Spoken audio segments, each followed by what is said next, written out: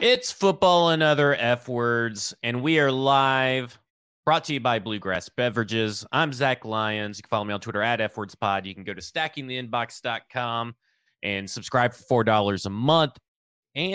Or you can subscribe for $61 for the year and get some breakdowns from Stoney and get his big board. Stoney Keeley has joined stackingtheinbox.com. And then we got Mike over at Mike Herndon NFL on Twitter, podcarsty.com, where you can get all of his written work. And today I'm calling it the philosophy episode, maybe a couple of Aristotles in the building, because we're just talking about NFL and Titans philosophies. Just an overarching discussion among all kinds of different things that popped up on Twitter over the last few days. And of course, what was said at the Titans press conference that we didn't get to in last week's episode with all the players talking about offensive philosophy. And of course, Mike has an article out today at podcarsty.com talking about some of that stuff and about the philosophy. So you need to go read that. Every Wednesday, he has an article. Bluegrass Beverages, our sponsor, Hendersonville, Tennessee, the best liquor store. It's award-winning. It's got a championship to its name, unlike the Tennessee Titans. So it's an award-winning liquor store. Definitely go over there and get all your liquor from Bluegrass Beverages. It's been a hectic week for both of us, so we're running on fumes, but we're gonna overcome everything. Mike, I think the first question out of the gate, when you go to the Kaharski family reunion, is it three-legged races or cornhole tournaments? I mean, cornhole tournament's definitely the way to go. Three-legged race is just, I mean, that's for a man with a torn ACL and a long stride that's a disaster waiting to happen. I mean, that's the big thing that everybody's now noticed and caught on is that since you've joined the paulkarski.com, you've slowly devolved into Paul Kaharski darkness. Like, everything sucks. Nothing is nice. Nothing is good. It can't even be mediocre for you. Everything just stinks. I am surprised that you haven't started policing Twitter, all the other media analysts, and making sure they have their location on when they send a tweet. That's how bad it's gotten. But here's the thing. It's the same as I've always ever been. Oh, no, you were the No. Okay, but here, hang on just a second. I've always given my honest opinion about the team, always. And when I was giving my honest opinion about the team for the last few years, they were really good. They were a really good football team because they were winning a bunch of games. They were playing really well. And before those seasons, I was telling people they were going to play really well. They were going to win the division, all that stuff. Now, I don't think that. I don't think they're a good football team right now. I think they're going to struggle. I think this is going to be a bad year. And I'm just being honest. And that's the only thing that's changed. It's not because I'm working with Paul or whatever. I worked with Paul last year, and I was a lot more optimistic at the beginning of last year than I am now. It's just been very funny seeing all the tweets under your replies calling you PK Jr. at the same time that we've done two you're in the darkness abyss episodes, because obviously there's just, maybe it's coincidence, I don't know, but it seems like it's they kind of go hand in hand. They're related to each other. No. I am my own man. I don't need to borrow PK's philosophies or opinions. Okay. Well, we'll see. We'll see where this goes. You were wrong last year about being optimistic about the Titans, and you'll probably be wrong this year about being negative about the Titans, and I'll just always continue to be always right. So we didn't get to really dive into the Titans press conference stuff, and I don't want to spend too much time into it because it's kind of been covered and everything, but I do want to hear your overarching philosophy takeaways from this team. And I want to know, do you think Aaron Brewer is 290 pounds or heavier? So let's start with that, then talk about the Titans philosophies. I do. Yeah, I buy that Brewer's 290 because didn't he say he was 290 last year? I mean, that's around where he played last year. Right? He was listed. And he looked bigger this go around, more muscular. He looks a little bit rocked up. I mean, he looked like he put on some muscle for sure. Maybe muscle weighs more than fat, right? Like, isn't muscle like 10 pounds to like 5 pounds fat? It's denser material, so denser tissue, I guess you should say. But yeah, I believe he's heavier or in that 290 range. I think that's probably about right. He probably just converted some bad weight to good weight, which is good. He needed to improve his play strength, and he looks like a guy that maybe he did. But it won't help him because he sucks and the whole offensive line sucks. But we'll get to that later. What were some of your takeaways from the press conference? Like, give me your one big like wow moment or like, that's interesting.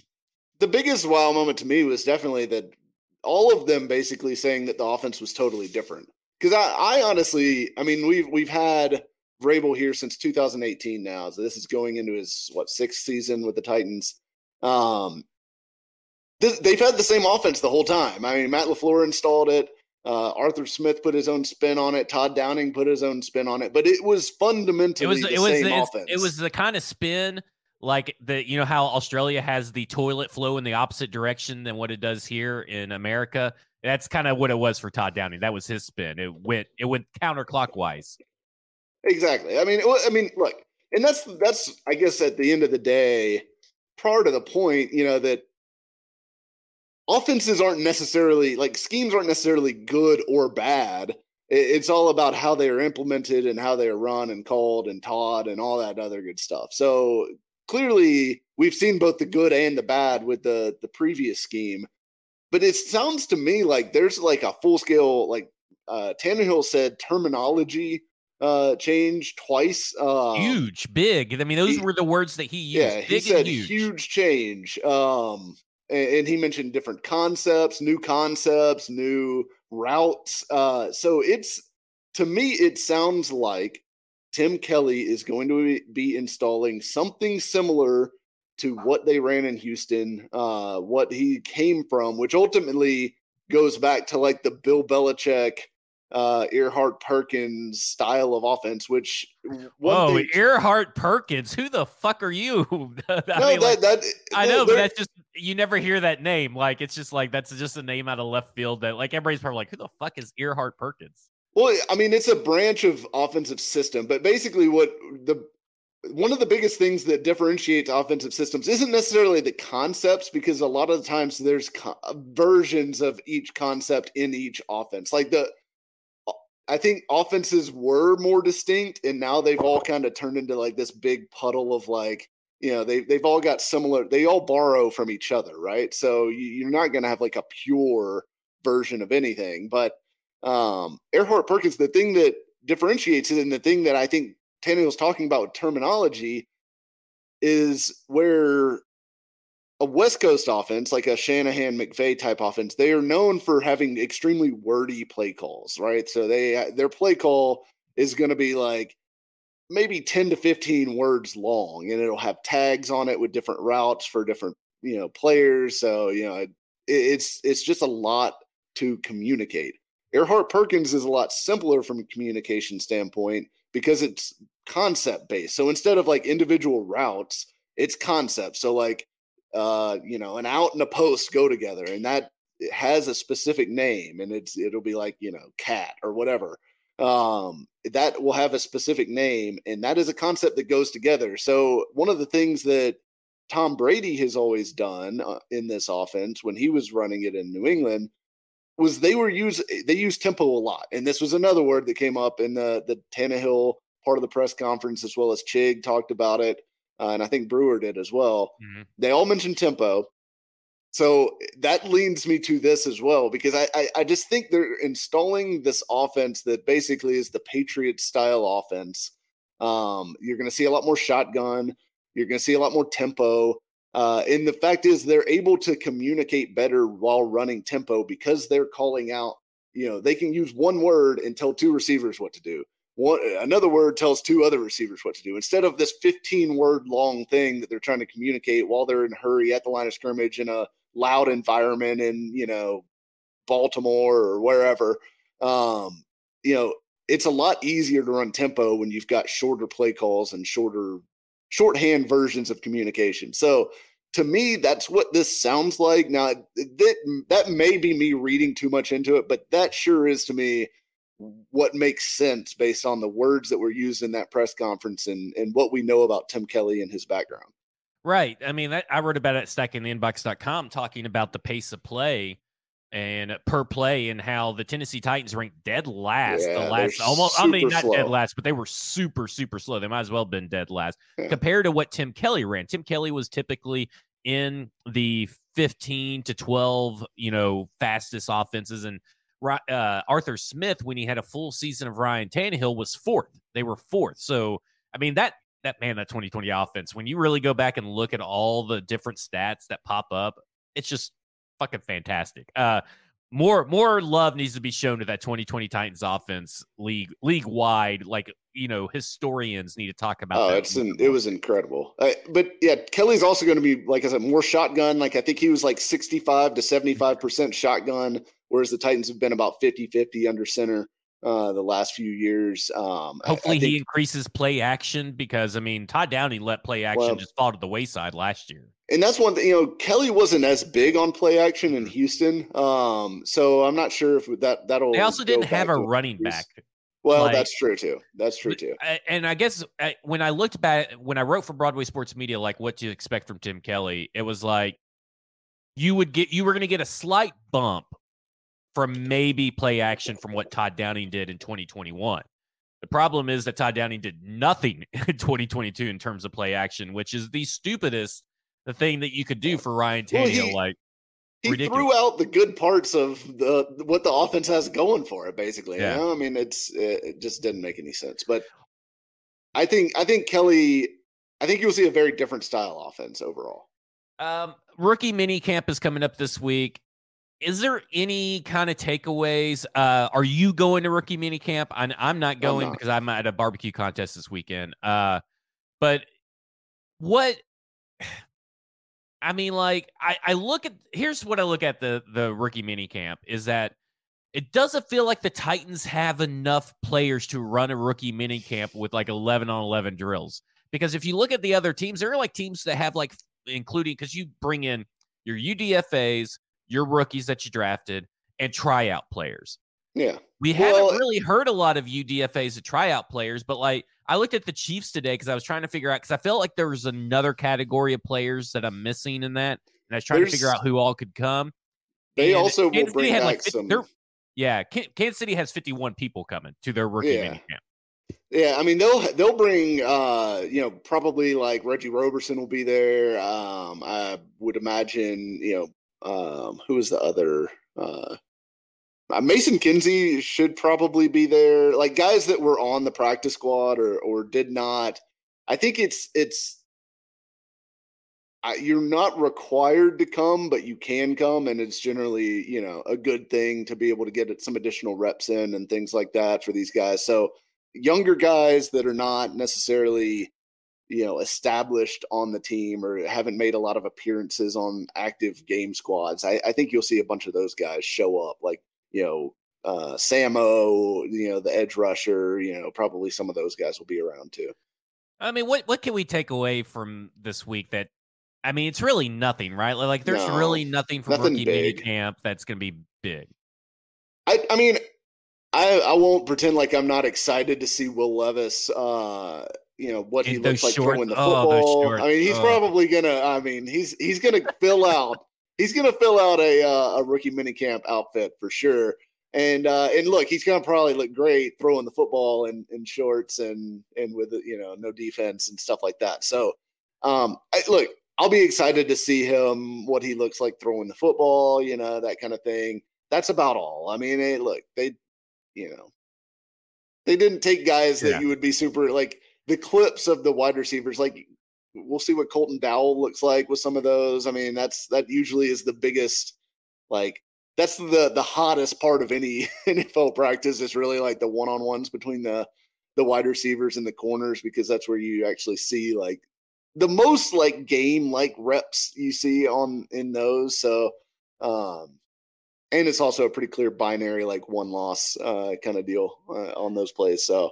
That's Sonny about says, it. Who has ever parlayed a strong rookie minicamp into a good training camp? And I would say Kyle Phillips said it easily. Like you talk about the guy that had the best offseason that translated from rookie minicamp to training camp to preseason to game one. Yeah. Kyle Phillips hit all those He boxes. had all the buzz, yeah. Yeah, he had all the buzz. But that would be probably the only guy that I could truly remember.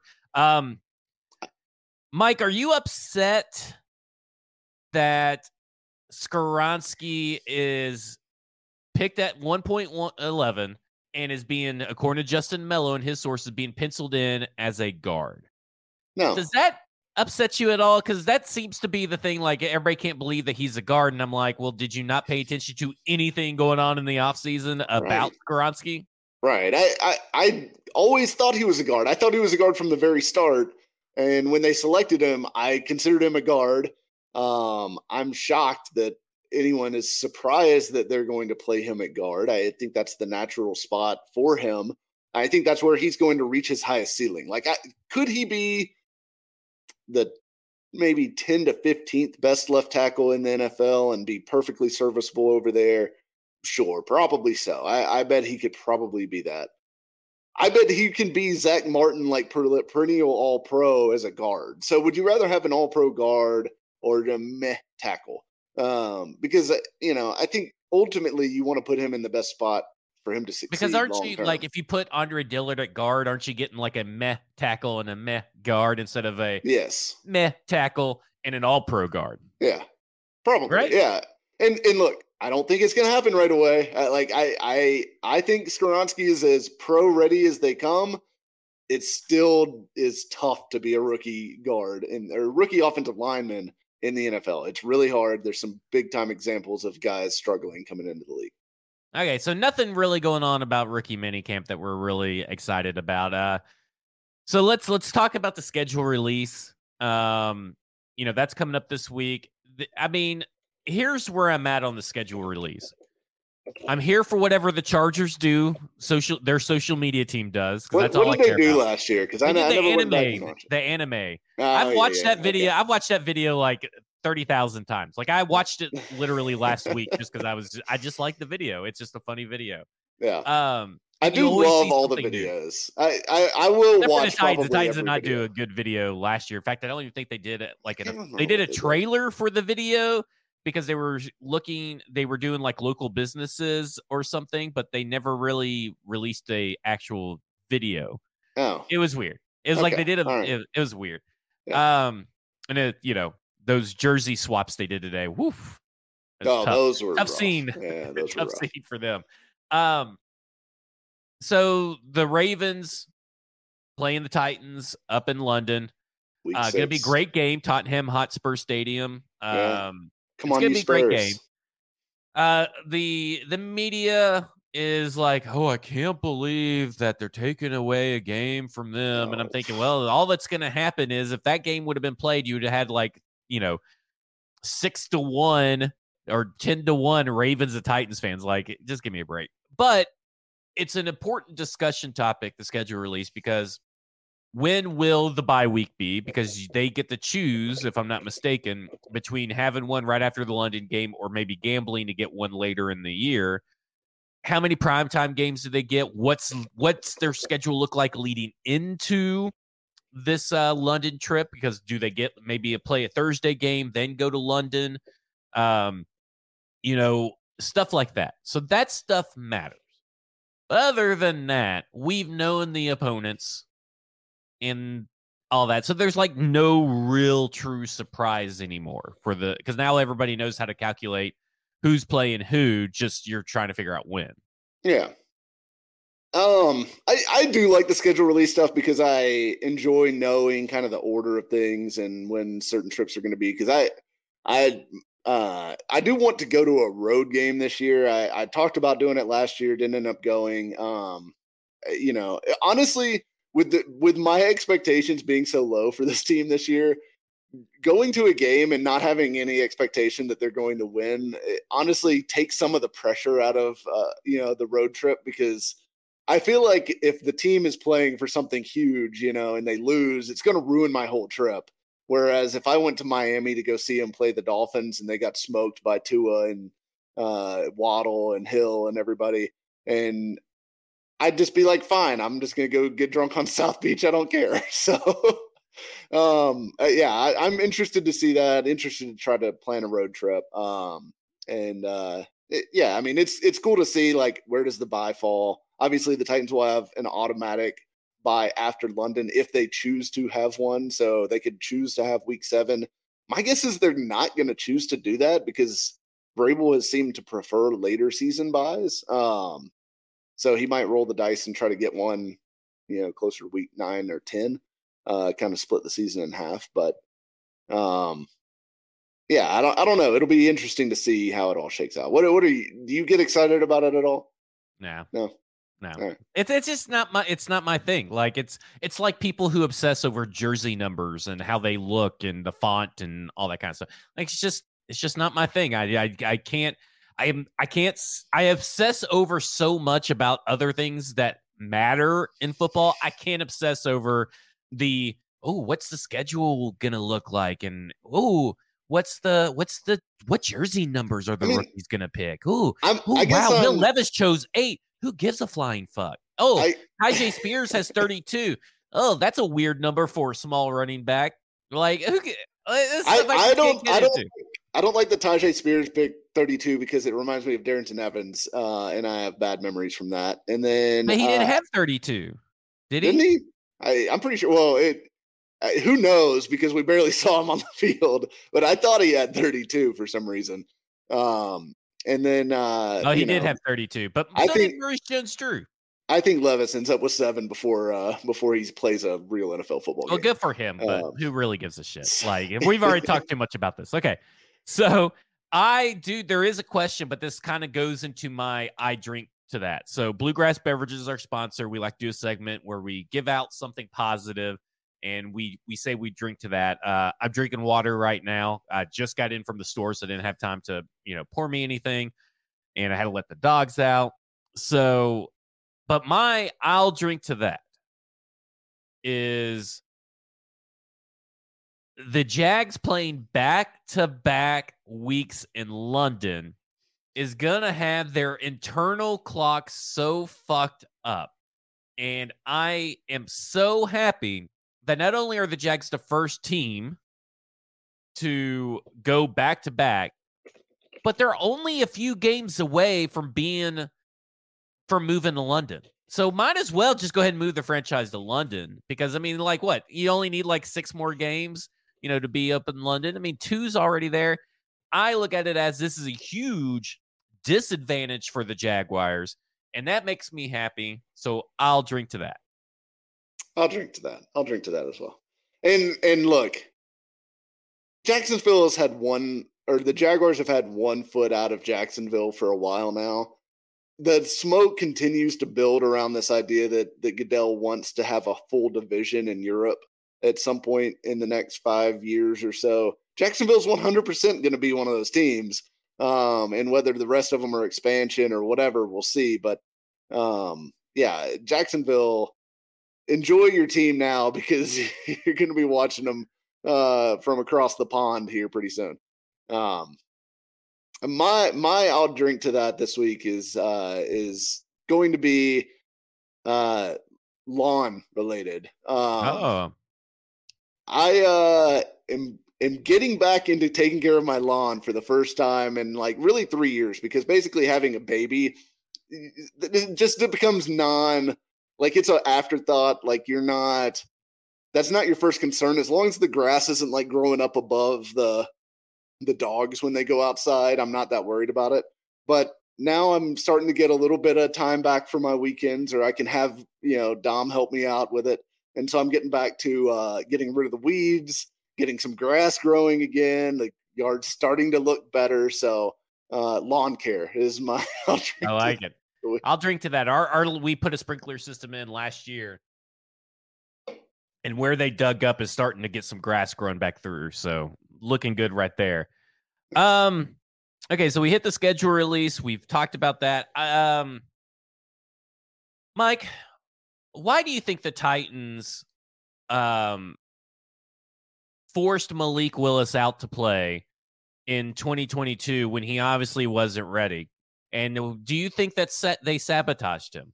Oh my gosh. This is the most ridiculous narrative I've seen in quite some time, because this whole thing about Well, he wasn't supposed to play last year, and they put him out there like it was their choice first because Tannehill got hurt. That's the only reason Willis ever went in the game.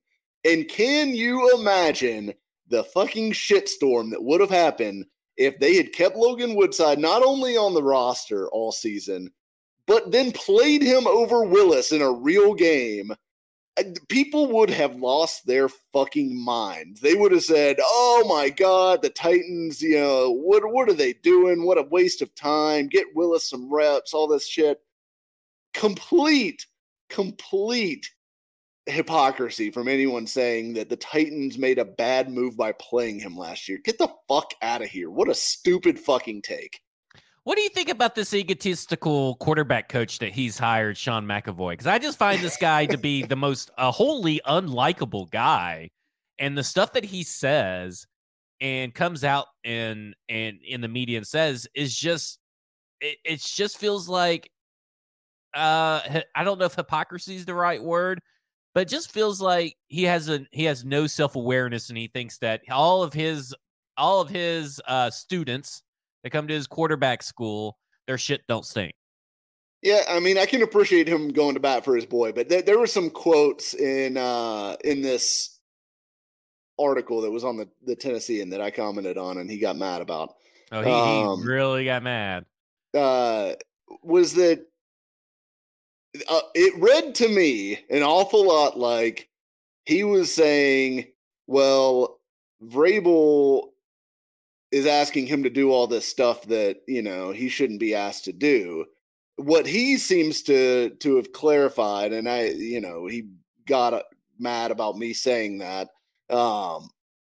He seems to have clarified that he was saying that Malik has had a lot to learn and is working to learn how to play at an NFL level and everything like that, which is what he should be saying, because that is what Malik does need. But a lot of those quotes, like the ones about, Hugh Freeze would have, been applauding that play, and the griping about benching him in the preseason because he made that scramble run or whatever. Look, I can't tell you this for certain, but I would be hard pressed to believe that Vrabel just out of nowhere benched him because of that scramble. I guarantee you this was something they'd been talking about and talking about and talking about with him and telling him, don't run. We don't want you to run. We know that you can run. Run the offense, throw the ball, give our receivers a chance. This is preseason. And I did the report come out after that game that he had told him at halftime, if it happens again, you're sitting down. And then it happened again. He sat him down. It's like, I'm not trying to compare Malik Willis to my toddler, but if you don't make your threats worth anything, they're never going to listen to you. Like, I mean, that's what it comes down to. And in coaching, you have to be able to stand up to whatever you say. So, like, if he said, look, I'm pulling you if you aren't going to throw the football, and then he goes out there and he's not throwing the football, he should have pulled him. Yes, he should have. Like, I don't care whatever else, like, he needed more reps or whatever. He apparently needed a lot more reps. So getting 5 more reps in this preseason game was not going to make a material difference in the outcome of Malik Willis's season or career or anything else like that. You build skyscrapers, so I think you'll appreciate this reference. I tomorrow at stackingtheinbox.com, I have an article about the Malik Willis conundrum. Like, what do you do with Malik Willis? What's the likely scenario? What's the best case scenario?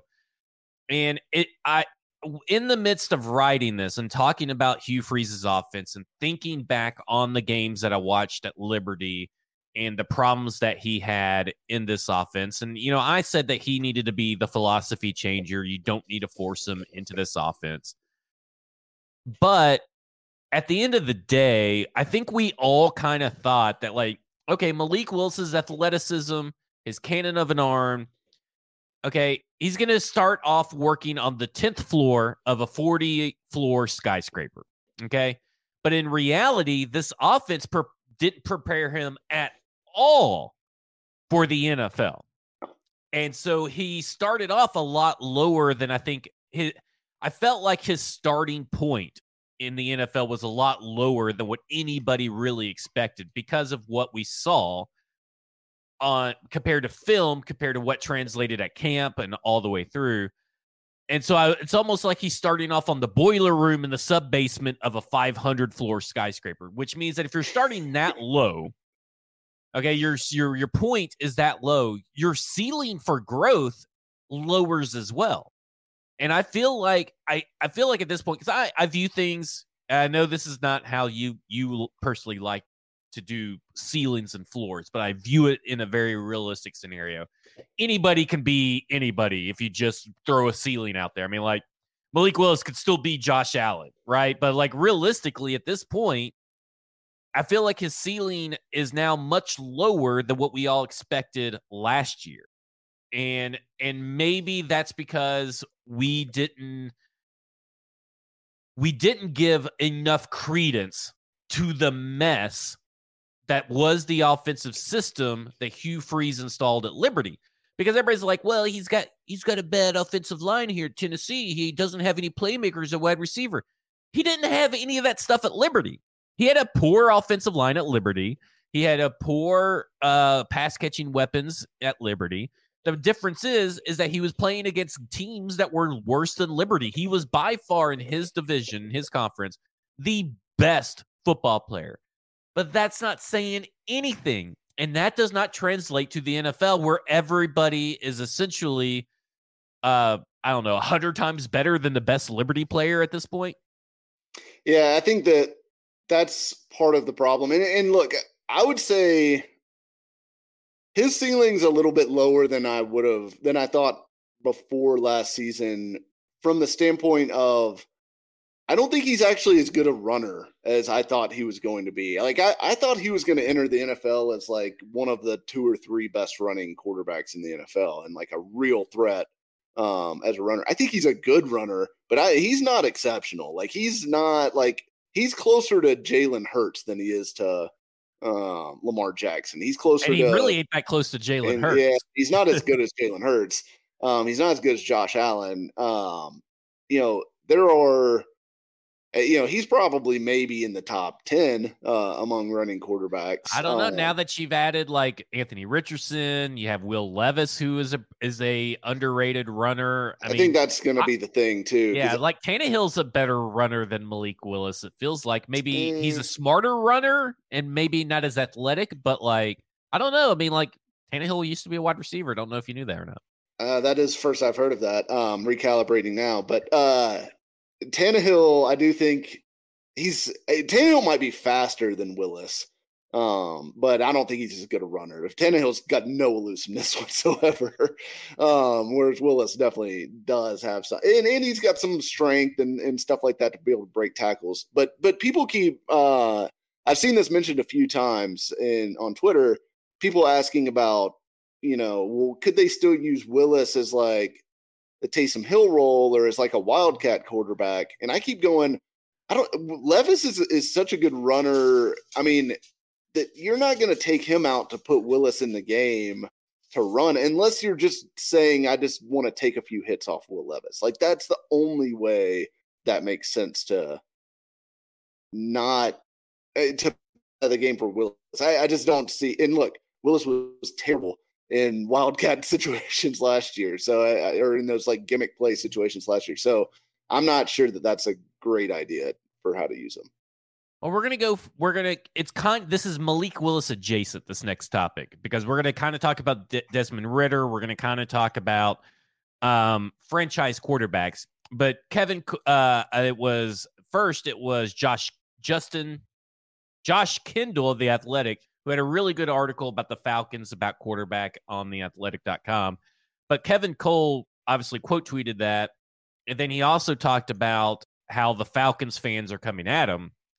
So let's talk about a few things in this. So let's start off with this, because this could almost be a Titans tweet that you wrote. Don't get the contingent of Falcons fans that think it's personal to say a third-round pick likely isn't their franchise quarterback answer. How could you reasonably say otherwise? I mean, that sounds like if you just took out Falcons and put in Titans, like that is exactly about Malik Willis. Yeah. And maybe and it goes into, that ties into this other tweet of Josh Kendall of what he wrote. And I think this is a good way to view quarterbacks in the NFL. It's a new way. It's not necessarily a new way, but it's a more apt description or set of parameters for your quarterback situation if you're an NFL team. So this is very much a generalization, but if we assume that 20% of the quarterbacks in the league are difference makers and another 20% are not good, which is fair, then that leaves 60% of the league playing with a guy who is good enough in the right circumstances. You can waste a lot of time and energy trying to get a guy you think is in that first 20%, and teams such as the Falcons are probably thinking about getting off that train and seeing what they could do with a guy in the 60%. And I think the Falcons are that. They tried chasing for that 20% last year. They didn't chase that 20% this year. They have pretty much talked all year long, all offseason long, that they're building around Desmond Ridder. And guess what? If Desmond Ridder fails and he's not good enough, they'll probably be in a good position to grab another quarterback because he's a third-round quarterback. And it's okay if your third-round quarterback does not pan out. But this ties so perfectly into the Tennessee Titans because they have a third-round quarterback that is, you never say never, but he's never going to pan out to be a franchise quarterback. And today, Ryan Tannehill is your week 1 starter as long as he's on the team. And Ryan Tannehill falls into that 60%. And that's something that we've said, and that's something that Vrabel and John Robinson have all preached. You have to be great around Ryan Tannehill. Now, they haven't done a good job being great around Ryan Tannehill, but that guy falls into the 60% easily. And this is a really good way to look at the Tennessee Titans going up for Will Levis, trying to get Will Levis in the first round and getting him in the second round, because more than likely, with Ryan Tannehill still on this team, he saves a year, Will Levis does. There's a good chance he could be in that 20%, but damn it, if you got him in the 60%, that's still a good team. Yeah. I mean, and that's the thing too, right? I mean, if you look at the third-round quarterbacks all time, right? Let's just go back and look through recent history. Here's your third-round quarterback. Obviously, Hendon Hooker this year. Last year was Malik Willis, Desmond Ridder, Matt Corral. The year before that, Kellen Mond and Davis Mills. The year before that, nobody. The year before that, it was Will Grier. Before that, Mason Rudolph. Davis Webb, CJ Beathard, Jacoby Brissett, Cody Kessler, Sean Mannion, our boy, Garrett Grayson. Look, these are not guys that you expect to work out. Like, this is not like, okay, well, they drafted him in the third round. That's their guy for the next 4 years. Moved on from Matt Corral. They moved on from 2 third-round quarterback picks within, let's see, when did they take Greer? They took him in 2019. So within 4 years, they've moved on from 2 third-round picks at quarterback, and one of them after 1 year, basically. So it is not like a third-round pick for a quarterback is a throwaway pick, basically. I mean, that is a dart throw. Like, you hope maybe you hit on Russell Wilson. You hope maybe you hit on Dak Prescott. But it's not highly likely. In fact, it's extremely unlikely that that's the case. So you're not sitting there holding a place open for this guy. And so I definitely don't blame the Titans for, like, Willis gets viewed differently, I think, because of all the buzz around him last year in the draft and the talk of, like, him going in the top 10 and all this other stuff that I think skews people's view of him relative to what the NFL clearly saw from him. Like, the NFL told you what they thought of him by the draft, so that's, I think, skewed his perception and his, the discussion around him specifically. But that 60% thing, I mean, ultimately, even if Will Levis only hits that 60%, which is I mean, that's a better chance than not that's going to end up being where he lands relative to, like, superstardom. Like, there's a much better chance he falls in that 60% range than there is that he's one of the, like, 5 or 6 guys that truly elevate their franchise and at the NFL level. Even if he lands there, having him on a rookie deal is a great great thing for an NFL team. So if you can get to somebody who gets you into that 60% as a rookie or in their rookie deal is ideal. Or it's not ideal. It's just the next best thing compared to having a superstar. And so I think that's what the Falcons are going for with Ritter. I think they're hoping that Ritter can be Tannehill. Like, and look, people make fun of that for being a low bar, but if you had Tannehill for, $1 million a year versus $29 million a year, makes a big difference about what you can surround him with. So I think that's what you look at for Levis potentially. And look, it's like Daniel Jones, right? I feel like that may be a comp that nobody's really made with Levis that I've seen, but I think I can see some of the same outlines there. If he's Daniel Jones, it's not great, but it's also not a total waste of a pick, right? Now he needs to get to be round. He needs to get to be 2022 Daniel Jones quicker than what Daniel Jones got to. But you could live with that. Now you don't want to pay him $50 million a year like the Giants did. But for $1 million a year, yeah, you could live with that and build around him. Well, and this kind of goes into the thing I talked about with Malik Willis, because you mentioned Hendon Hooker. We've talked about Malik Willis. They kind of have that same thing going for them, an offensive system that does not translate to the NFL. And I think for the future, everybody needs to keep in mind that exact fact, because you saw wide receivers fall that were in the Tennessee system, and you saw now 2 quarterbacks fall in kind of like one read, shoot it deep. If it's not there, do something, then you got to go somewhere else. But like it's not translatable. And so like Hugh Freeze is back in the SEC, you gotta pretty much say that anybody that goes there that's a recruit, don't overvalue them just because the stats look good. Like we got to start pumping the brakes on these players. Same thing with Joe Milton, who now I've seen tweets that Joe Milton can be just like Anthony Richardson. Like, what are we even doing here? Like no, you got to calm it down. Arm strength wise, absolutely. I think he's got every bit the arm that Anthony Richardson does, maybe more.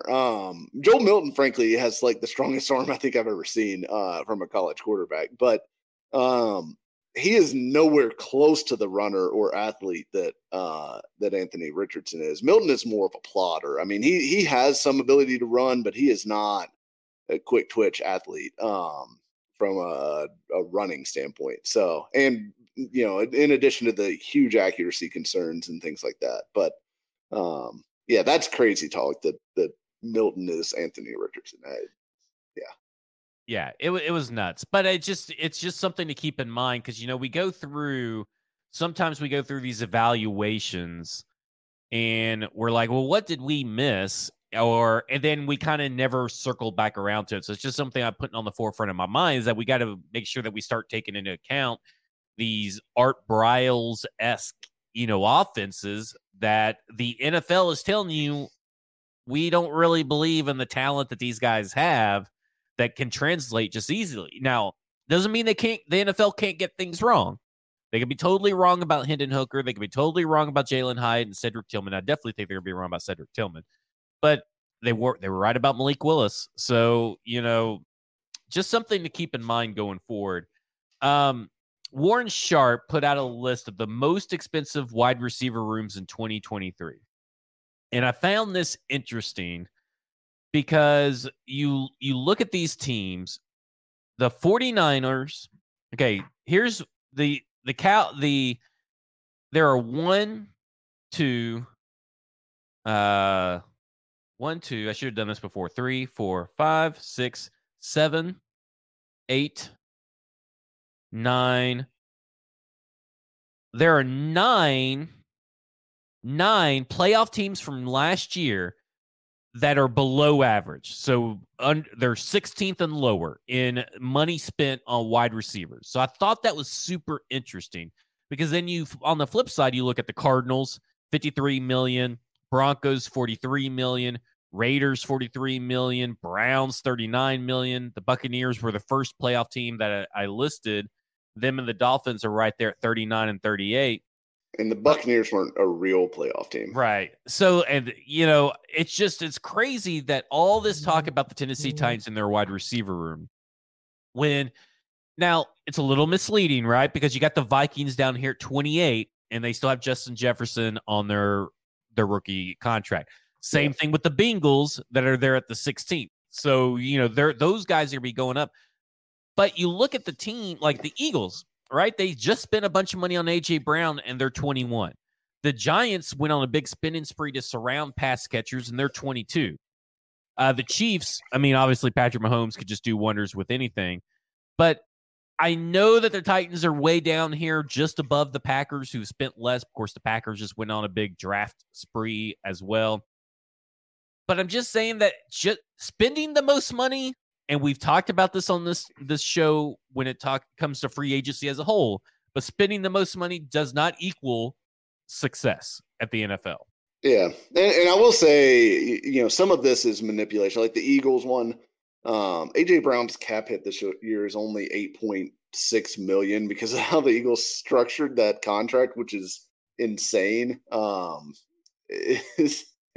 He's scheduled to have a $41 million cap hit in 2026, which he'll never see because he's got a base salary of $30 million that year, which that's just never going to happen. They'll either extend him or restructure him or do something different with that at that point, or probably cut him, honestly.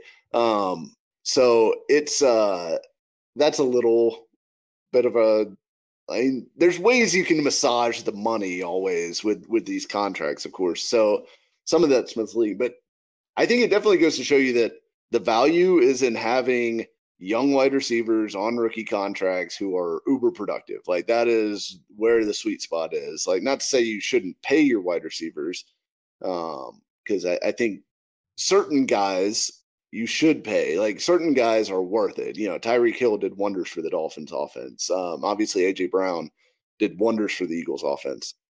But paying guys just to pay guys isn't necessarily a good idea. And I think that's where, while I think the Titans probably would have been better off with Corey Davis than with Julio Jones, I still think they probably made the right decision to not re-sign Corey Davis, because I think history tells you don't re-sign those types of guys. Like, you don't spend big money for a Corey Davis. Like, you spend big money for an elite guy, and then otherwise you just go get young guys. Just go get young guys in, and they can produce kind of what these middle tier, free agents can. And to be honest, the only reason the Jets are keeping Corey Davis this year is because they're obviously in all-in mode. We're not going to take away any weapons away from this team. And, $10 million this year, he'll be gone next year. But we don't know what Aaron Rodgers is going to fucking do after this year. Yeah. And so we're keeping all the players that we can because we are making the push this year. And it makes sense. They have the cap space to do that. It's a ridiculous notion to pay a wide receiver 3 or wide receiver 4 the amount of money that they're paying them. I agree.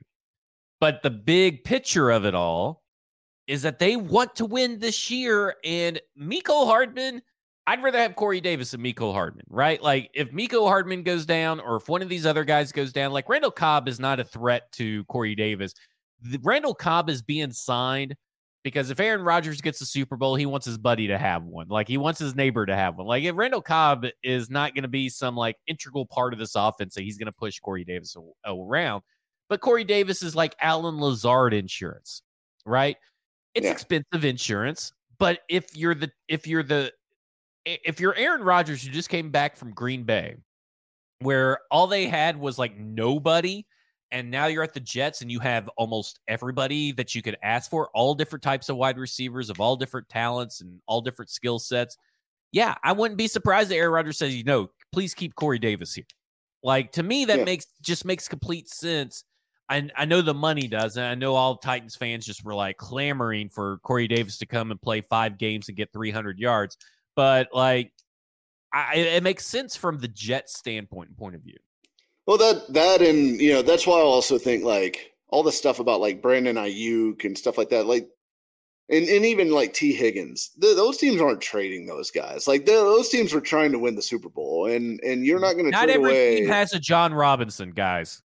Right, exactly. Yeah, you don't trade away your best players during your window where you're going for it.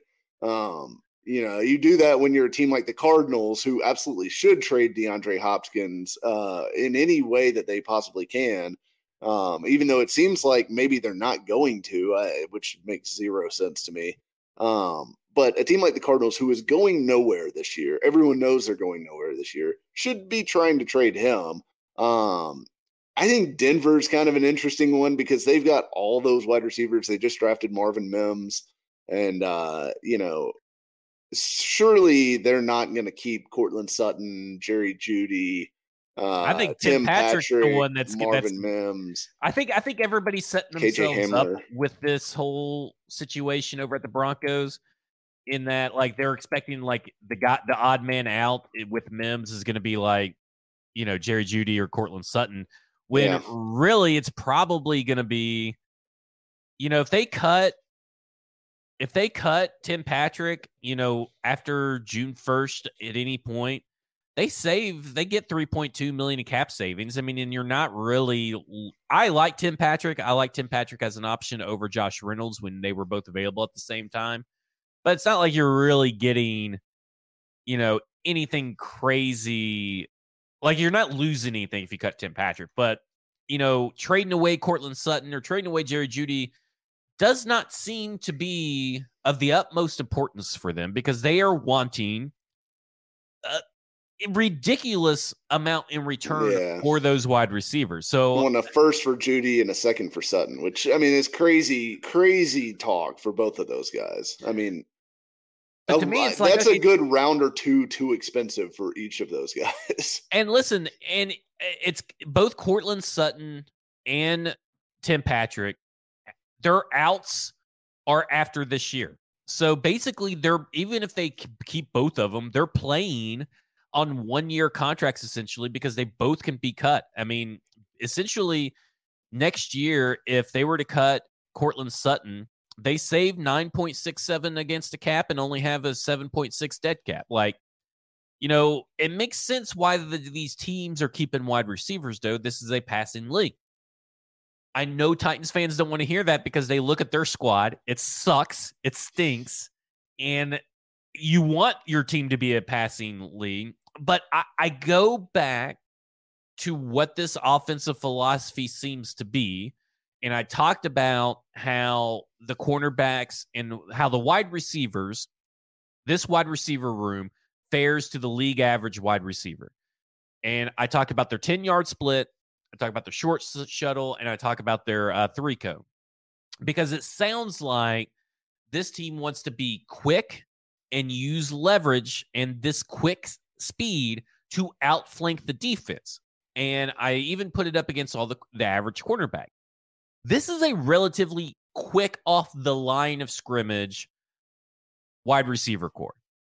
And what that is going to do, because this is a pro-style spread kind of offense, think of how quick Wes Welker used to get open, right? Like that's going to be your Kyle Phillips.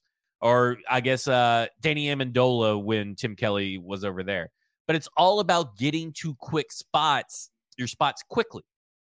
And you don't have to have, technically, some big deep speed threat, even though everybody keeps saying that we don't, but the Tennessee Titans do. It's Treylon Burks. That is your deep speed threat. And he can be that. He had some of them. I mean, he can be that guy.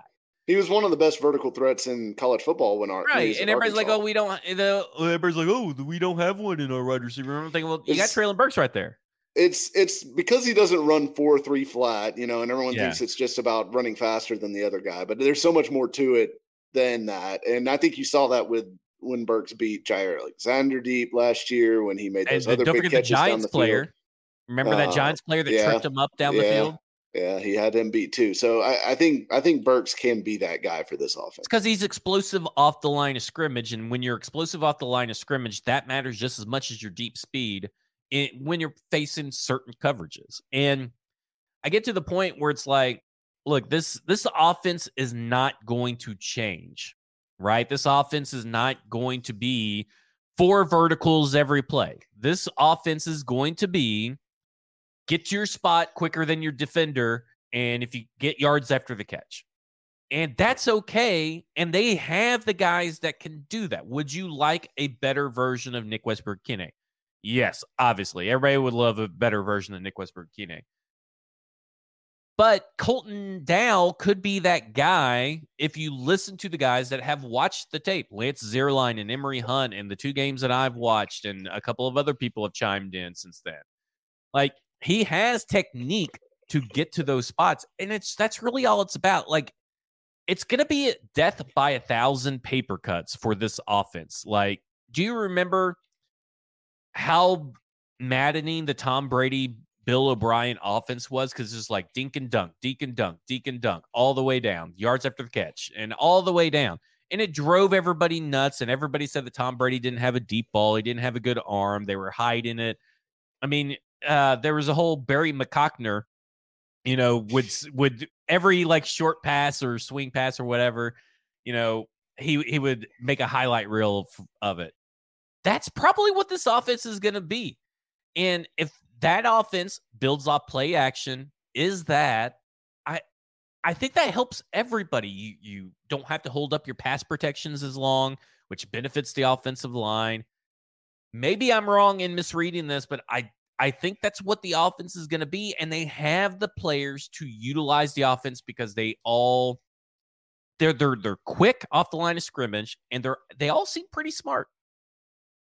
Yeah, I mean, I could see them going that direction. Look, I think the wide receiver room sucks. Now, look, I think there's a chance that they view Burks, and I think they should view Burks as a realistic wide receiver 1 option. That could be and should be what his ceiling is. So I think Burks is a guy, but I kind of think they probably are higher on Kyle Phillips than what most people are. And look, it's hard for me to sit here. I feel like I should be invited to Kyle Phillips family cookout, by the way, because there's been no bigger proponent of Kyle Phillips this offseason than me, it feels like. I think he's a really good player. I think it's fair to say, like, hey, I need to see him play more than a game before I'm comfortable penciling him in as the number 2 wide receiver in this offense. But I think that's probably what he's going to be. I think it's going to be Treylon Burks and Kyle Phillips, and then some mix of Westbrook-Ikine and Moore and whoever else. But yeah, mostly Chig. It's going to be like those. It's going to be the 3 second-year guys, right? It's going to be Burks, Phillips, and Chig, and that I think they're going to completely rely on those 3 virtually to carry the receiving room, which could be okay if nobody gets hurt, because they are like one Treylon Burks hammy away from being like in a world of hurt. It's a receiver room. But it's they're walking a very tight line here, but I think they could be okay if those guys all take the next step and they stay healthy. Well, the good news is Mike, is that Mike Vrabel's plan is going to have a chance to come true, because the New England Patriots just released Lynn Bowden. So that means that, Mike Vrabel said, just got to wait for the cut down days a couple weeks later, but here you go. Lynn Bowden, baby, coming to this wide receiver room. I feel like I get to this point where I know it's going to happen. There's nothing I can do to stop it. But do you think it starts at rookie mini camp or it starts at training camp? And I'm talking about the Colton Dow or Jacob Copeland or Treshaun, the guy from Oregon State. I can't remember his last name. Is it Treshaun Harrison? Henderson. Treshaun Henderson. Hype train. When do those take off? Do they take off at rookie mini camp, or are they going to take off at training camp? I think so. I'll put my chips on the. Or I guess the there's Jacob. OTAs in between that, right? Yeah. I'll put my chips on Jacob Copeland as being that guy who takes off, and it'll start right away. It'll start at rookie minicamp. He'll have a few clips where he roasts some like D7 corner, and everyone's just gonna fall in love, and it's gonna be all downhill from there. He will quickly become, who is the guy from Deontay Burnett and all these other superstars. XFL great Deontay Burnett. Oh, is he playing in the XFL? Yeah. I saw him on the list, and I almost put his name out on a tweet because I had such high hopes for Deontay Burnett when he came out. But yeah, he plays in the XFL now. That's funny. But yeah, like I think people are already hyping themselves up for Jacob Copeland. I left off Kearis Jackson because I just, I don't like Kearis Jackson. I don't have any faith in him. I'm hoping for Reggie Roberson renaissance this year. That would be great because he's a potential deep threat. Like if you're looking for your line drive guys, it's Jacob Copeland and Colton Dow to a certain extent and Reggie Roberson. Like those are your real true. I want someone that just can run a vertical and catch a pass because it ain't Racey McMath because he can't catch a pass. Like at this point, Des Fitzpatrick, so glad he's gone. I need Racey McMath off this team. And I don't need him unemployed. I like need him on someone else's team. I like Racey a little bit more than you. I still think there's some hope. I do think there's like Racey McMath hope, Malik Willis no hope is where you're at on the hope scale, which is a wild thing. I don't think Malik Willis is no hope. I just think I think it's very low hope. And look, it's probably pretty low hope with McMath too, because he was still doing that thing where he has to slide to catch the ball if it's more than like 20 yards downfield, which is always just a sure indicator of a guy who has zero confidence in his hands. But yeah, we'll see. He did. I will say McMath did legitimately look good in training camp last year, so maybe there's another step coming. Who knows? Julio 2.0. Oh man. I mean, there are these guys that we're talking about. This Racey McMath, Colton Dow, Jacob Copeland, Reggie Roberson, Treshawn Henderson. There is talent there. I mean, Colton Dow has talent. Racey McMath has athletic talent. Jacob Copeland may have both, and he may just be underutilized at both at Maryland and what he was in. He came from Florida, if I'm not mistaken. So there are guys there that could turn into something. But I think that the Titans pinning those hopes that those guys turn into something is a foolish strategy. Oh, yeah. I think it's terrible strategy because it's basically like hoping that you hit a 1 in a million Powerball to pay your mortgage, So it's a terrible strategy from a building a room standpoint. But, is it impossible that it works out for them and that they're fine? No, it's not like impossible. It's just highly unlikely.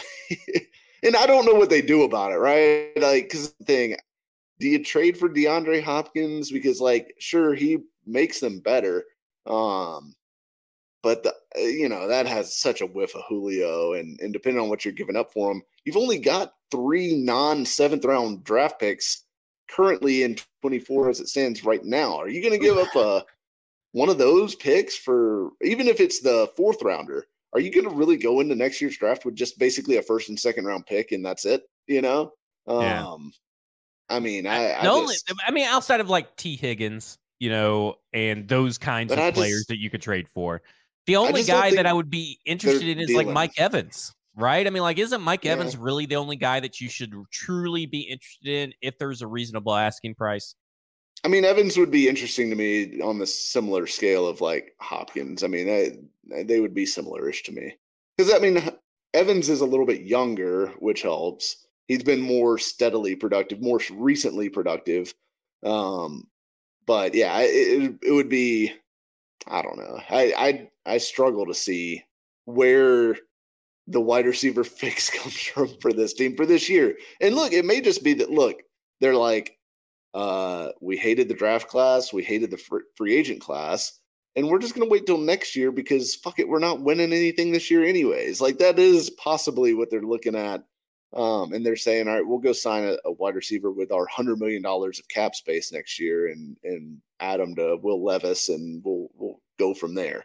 We'll see. It is really baffling to me how they have just completely ignored wide receiver all offseason, despite it being like a huge flashing red light of like, hey, this is bad. We need help. Yeah, I mean, for me, like if you traded for Mike Evans, I mean, he has a $13 million base salary in 2023, and then all you got to do is just sign him to an extension.